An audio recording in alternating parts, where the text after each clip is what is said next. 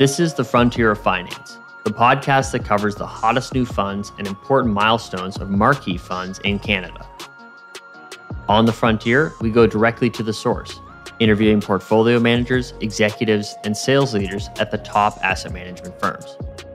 Stay on top of the latest innovations, react to market trends, and make better investment decisions for your clients. I'm your host, James Rockwood, and I'm welcoming you to The Frontier of Finance.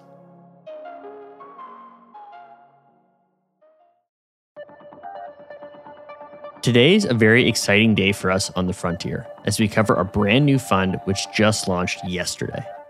This season, we've had guests from some of the country's biggest asset managers join us to speak about the latest and greatest in asset management and to keep you up to date on innovation in the industry.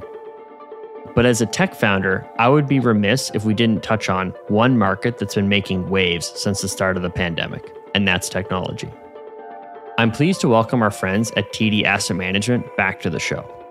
Our first guest is Vitaly Mosinov, Vice President, Portfolio Manager, and Global Technology Analyst at TDAM. Vitaly has been with TDAM since 2015 and provides investment recommendations on companies in the tech sector. We're also welcoming back Jonathan Needham, VP of ETF Distribution at TDAM. Jonathan joined us back in September for our healthcare investing episode and has returned to the show to talk to us about TD's brand new ETF. Vitaly and Jonathan, thanks so much for including us in your rollout on the new product. Let's get right to it. Jonathan, Vitaly, welcome back to the Frontier. We love repeat visitors. Thanks, James. Great to be here. Thanks for having us. So last time we spoke, it was all about the impact of COVID-19 on healthcare investing. One thing that happened during the pandemic was also an immense investment in technology. Are investors continuing this tech investing binge as much as they were at the height of the pandemic? Hey, James. It's Vitaly here. We think the answer to that question is unequivocally yes, and we see it in how investors are behaving. So, as you pointed out, tech outperformed pretty dramatically in the early phases of COVID. But we're seeing the same pattern continue, just in a slightly different way here in 2021. Now, what you saw during the pandemic is a big rotation towards the COVID beneficiaries. We all know these companies, the Zooms, the Teladocs, the Pelotons of the world. But if you kind of mark ourselves to the beginning of the end of the pandemic, that Pfizer vaccine announcement on, I think it was November 9th or so, 2020, you've actually got a tech sector that's outperformed the rest of the market over those 12 months. And I think it seems somewhat shocking and incredible to many observers. But indeed, the S&P 500 is up about 35%. You've got, however, the S&P 500 tech sector that's up 40% since that date. So investors still very much interested in technology, even in the late phases of COVID, or at least I hope the late phases of COVID. But it's just a different basket of stocks within technology that they're pursuing. And then what are investors considering when they're choosing these tech investments now? Obviously, you talked about the COVID beneficiaries at the start. Are they looking now more at mature companies in other tech areas or newer rapid growth companies that are more focused on buzz topics like metaverse tech and blockchain? A little bit of everything. I think last year, and hindsight's always 2020, but I think a lot of investors look back and say, gosh, it was so easy last year. I could have figured out Peloton, or I could have figured out Zoom, right? Of course, most of us never did. But again, it's that factor of hindsight. So I think what we've seen in 2021 is people step back and say, well, again, and not to pick on them, but hey, Peloton's not going to work that well now. That's obvious. But what do I do? What is the next buzz topic or substantial theme, if you will? Now, while investors are figuring that out, I think they've decided they're going to spend a lot of time, or at least put their capital into the big tech companies, the Apples of the world, the Alphabets of the world. And that's simply because these businesses are doing well, growth rates are terrific, they've got some easy comps from COVID. And so investors put their money there, rotated out of the pandemic winners. And in the meanwhile, they've started examining what is that next theme. Some have come to the conclusion that it's metaverse. We think there are many other ones to consider aside from the metaverse. And so I think it's been a year of discovery and debate. But I think let's play a detective and figure out what those areas are. And we'll see. We'll be wrong on some. We'll be right on some. But you can see how ferocious these narratives are, and that's, I guess, a function of a whole different podcast of how the media affects investor sentiment and whatnot that people really chase. And our job is to go beyond that, that topic that's on everyone's mind, and figure out what are going to be some other planes of value creation that might not be a front page news today. No, that makes perfect sense. And I think that actually is a perfect segue. And I'm really excited about this. I mean, hot off the press, TDAM has launched a brand new tech ETF just yesterday, the TD Global Technology Innovators Index ETF, or TECI. And I'm so excited to be speaking about the product the day after the launch. It's exactly what we're trying to do at the Frontier. And so tell us about the strategy behind this new ETF and what drove the creation of a new tech ETF when you already have the TD Global Technology Leaders Index ETF, or TEC, that already ranks as one of the largest tech ETFs in Canada today. Okay, well, I'm excited to talk about that because I think we have a great product, and we're building something I think even more exciting. So you'll have to permit me to rewind. May 2019, that's when we launched TEC, TD Global Technology Leaders Index ETF. And that was really premised on the belief that there was no pure technology ETF that did investors justice. There are ETFs replicating the NASDAQ 100, for example, out there, and that was sort of a gold standard. But we saw flaws in different approaches. For example, the NASDAQ 100 has companies like Starbucks or Costco, American Airlines at that time on it. Obviously, non-tech companies. They may be great businesses, but they're not tech companies. And so it was an opportunity for us to use our expert judgment and go around the 20 plus developed markets and to say, this is the pool of tech companies that we're going to draw from. Nothing non-tech, everything tech. And we thought that was unique. We think the market agrees that there's over $2 billion in AUM.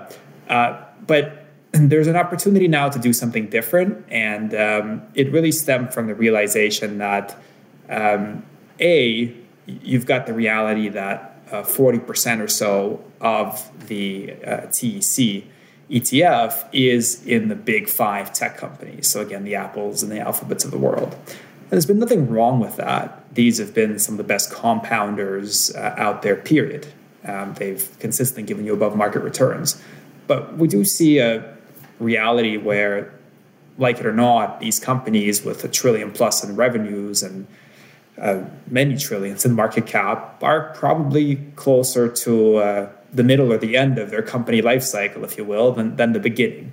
And so the opportunity was for us to say, hey, we're getting into a new decade, still early. We see the innovation, we see the change, we see all these different themes. Is there an opportunity to create a product that is actually capturing companies that call it peak innovation? We're not talking about speculative businesses that have ideas or patents but no revenues yet. But we're also not talking about established businesses like Apple that have $400 billion in revenue. And I think if I recall, the healthcare ETF that we covered on our last episode on the Frontier followed sort of a uniquely created and blended index that you had created with the supplier. Is that the same approach that you took with TECI, or how did you actually create the Innovators Index to create the ETF from? That's pretty much it. It was a unique construction method. And so again, looking back to TEC, it was an opportunity for us to essentially comb through the RBICS classification system, which goes several layers deep. And we would go across every single sector, whether it was industrials or consumer discretionary. And I think we went 7 layers deep, if I'm not mistaken.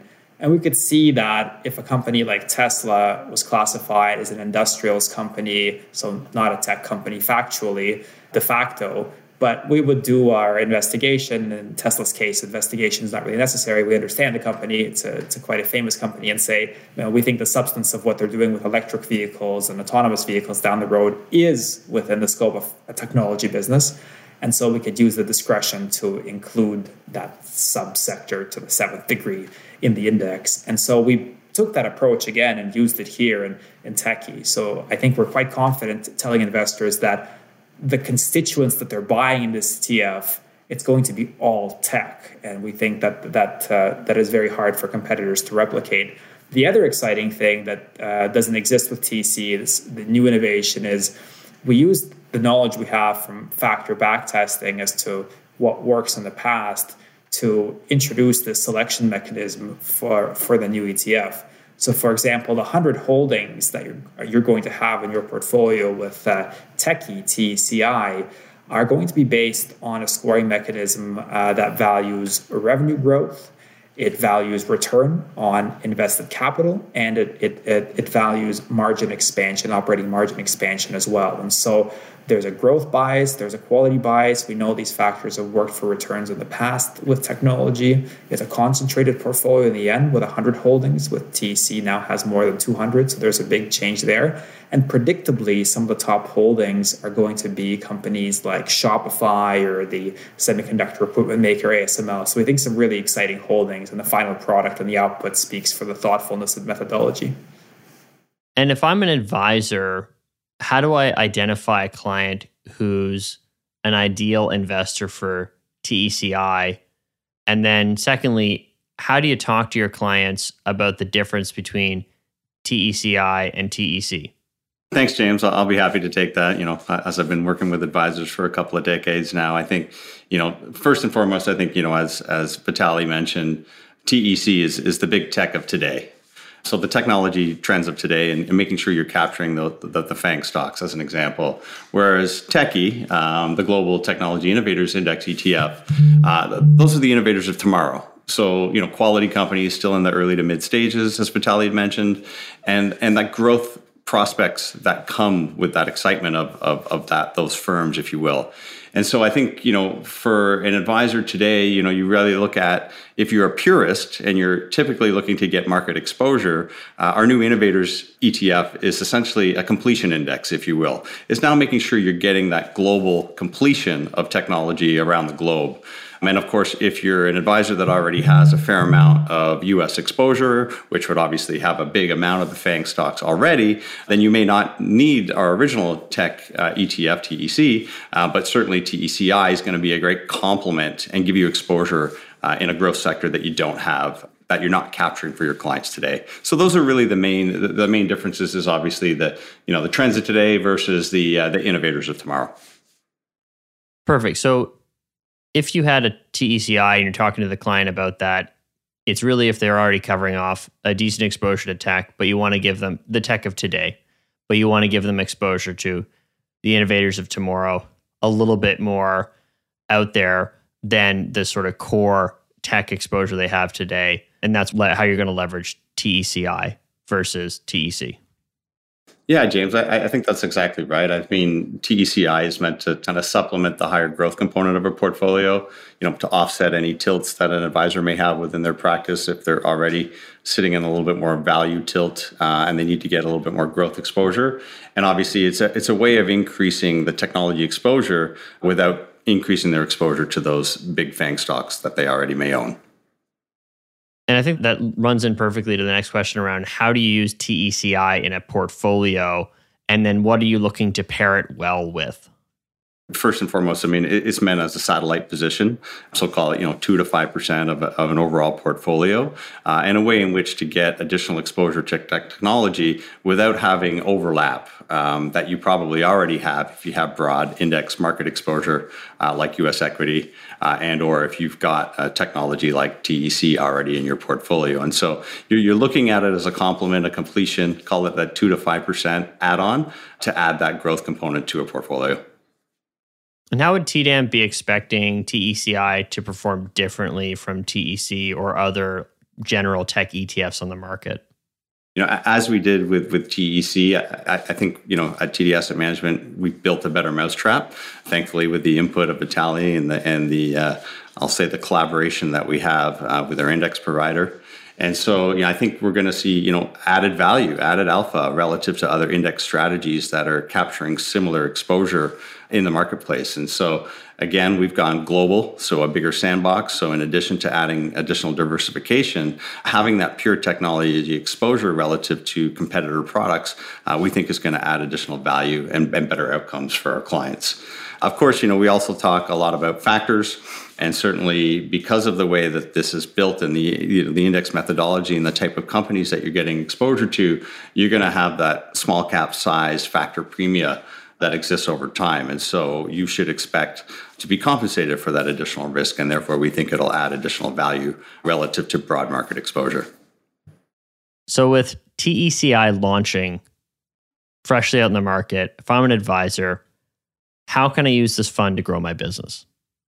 When I think about, the next generation and the intergenerational wealth transfer that's happening in the marketplace, I think it's more and more important today, more than ever, that advisors are on top of these exciting new themes that are coming into the marketplace. And so for me as an advisor, I think first and foremost, presenting this story to clients and presenting this story to your clients' children is going to help you, I'll say, become more holistic in the way in which you're approaching your client base and give you the opportunity to meet with that kind of next generational wealth, because these are the type of stories that they're looking for, the type of exposure that they're interested in. So I'd say that's first and foremost. I think is use this as an opportunity to educate your existing client base, to inform them that you are in the know of the hot topics of the day that are hitting the front pages of the newspaper, but that you've got a prudent, low-cost exposure, a way in which to bring these type of stories to your client base. And I think, on top of everything that's going on from an advisor perspective, when you think about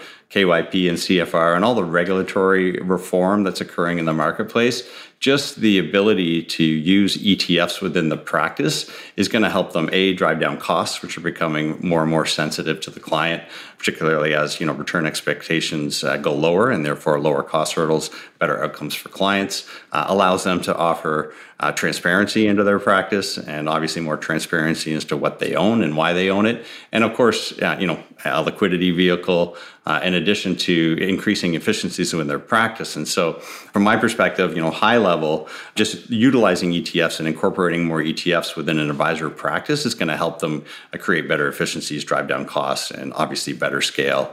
And of course, using an ETF like this is going to give you better potential outcomes for your clients, while also giving you an opportunity to talk about things that clients are excited to talk about. I love that too. And I love that kind of positioning or the discussion around holistic wealth and more holistic approach. I think that's super important. This is a easy ETF to pick if you have specific customers who really want to talk about it. It's a great way, though, to also, as you say, show that you're staying current on market trends, on the hot topic of the day, which I think helps build a lot of trust with the customer because they understand, with the client because they understand that you're following the trends, you're following the market, you're looking out for them, and you're trying to find products that will help match their interests as well as the needs of their portfolio and financial plan. And then also a nice way to talk to the next generation or educate them for the next generation as a way to be able to get exposure to their kids or whatnot before the wealth transfer happens, giving yourself more exposure to the entire family. So I love that idea. And I think as we are at Cap&Tel big fans and big promoters of holistic wealth management, of deep client discussions, really spending the time to understand your client needs. So important, especially today, especially with the markets as they are. And so I love that point and had to pick up on that and double down because it's a big part of our messaging, something we're really passionate about. As a final note, I would love to know about your team's long-term view on the market in tech. Do you think this is a trend? Do you think it's going to continue to go? Is the pandemic pushing it a lot faster? Will it maintain the momentum? I'd love to get a couple thoughts on the long-term view. I think that in a nutshell, look, we're not looking at technology as just one sector. Right? We think that was the view of the 2010s. Today, we're seeing those lines begin to really fall apart. Technology is encroaching on every other sector. It's hard to say if a company is a consumer business anymore, or a technology company. The way we look at it instead is there are collections of incredibly bright people that are getting together, getting organized. They have access to abundant capital, And they're using their determination, they're using their imagination to disrupt a whole bunch of really stale status quos out there. And look, that might sound a bit pie in the sky. People will say, well, look back 20 years ago, we had a stock bubble. We had very similar language, you could say, around it. We think the difference is that there's a lot of conditions that are lining up right now that are going to make technology work for the next decade.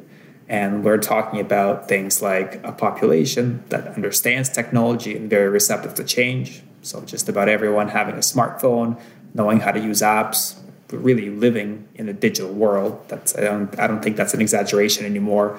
But also factors like this abundant and inexpensive capital that companies can use to actually advance their ideas forward, a really encouraging regulatory environment. So you're seeing not only the United States that has historically fostered technology and innovation, but also China, the other superpower today, really doubling down and putting its entire bet on the future of the country as something that can innovate and challenge the US.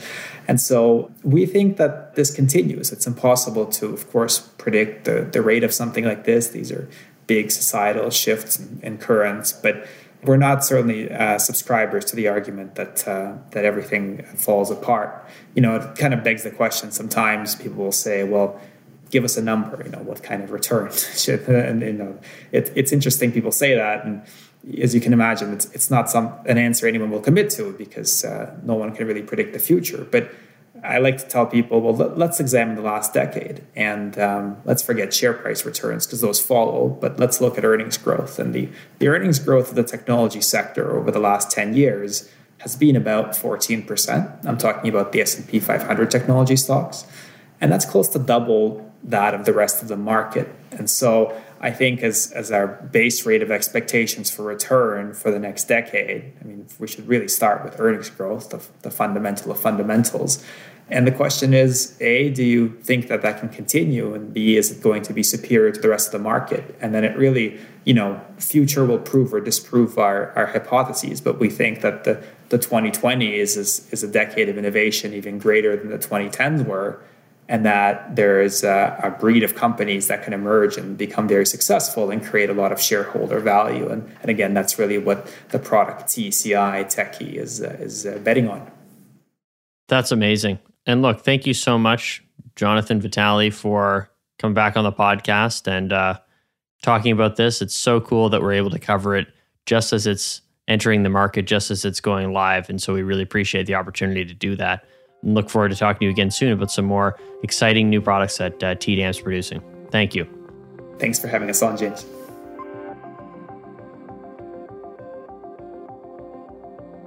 Technology is constantly in the media. It will be on clients' minds, and for those who are following these trends, these tech-focused ETFs are incredible options to show them you're listening. Offering exposure to new products can open up conversations around their financial goals, areas of interest, and helps build rapport over time, leading to a better client experience and a stronger sense of trust. You might be surprised at what piques a client's interest and helps them feel more empowered about their financial future.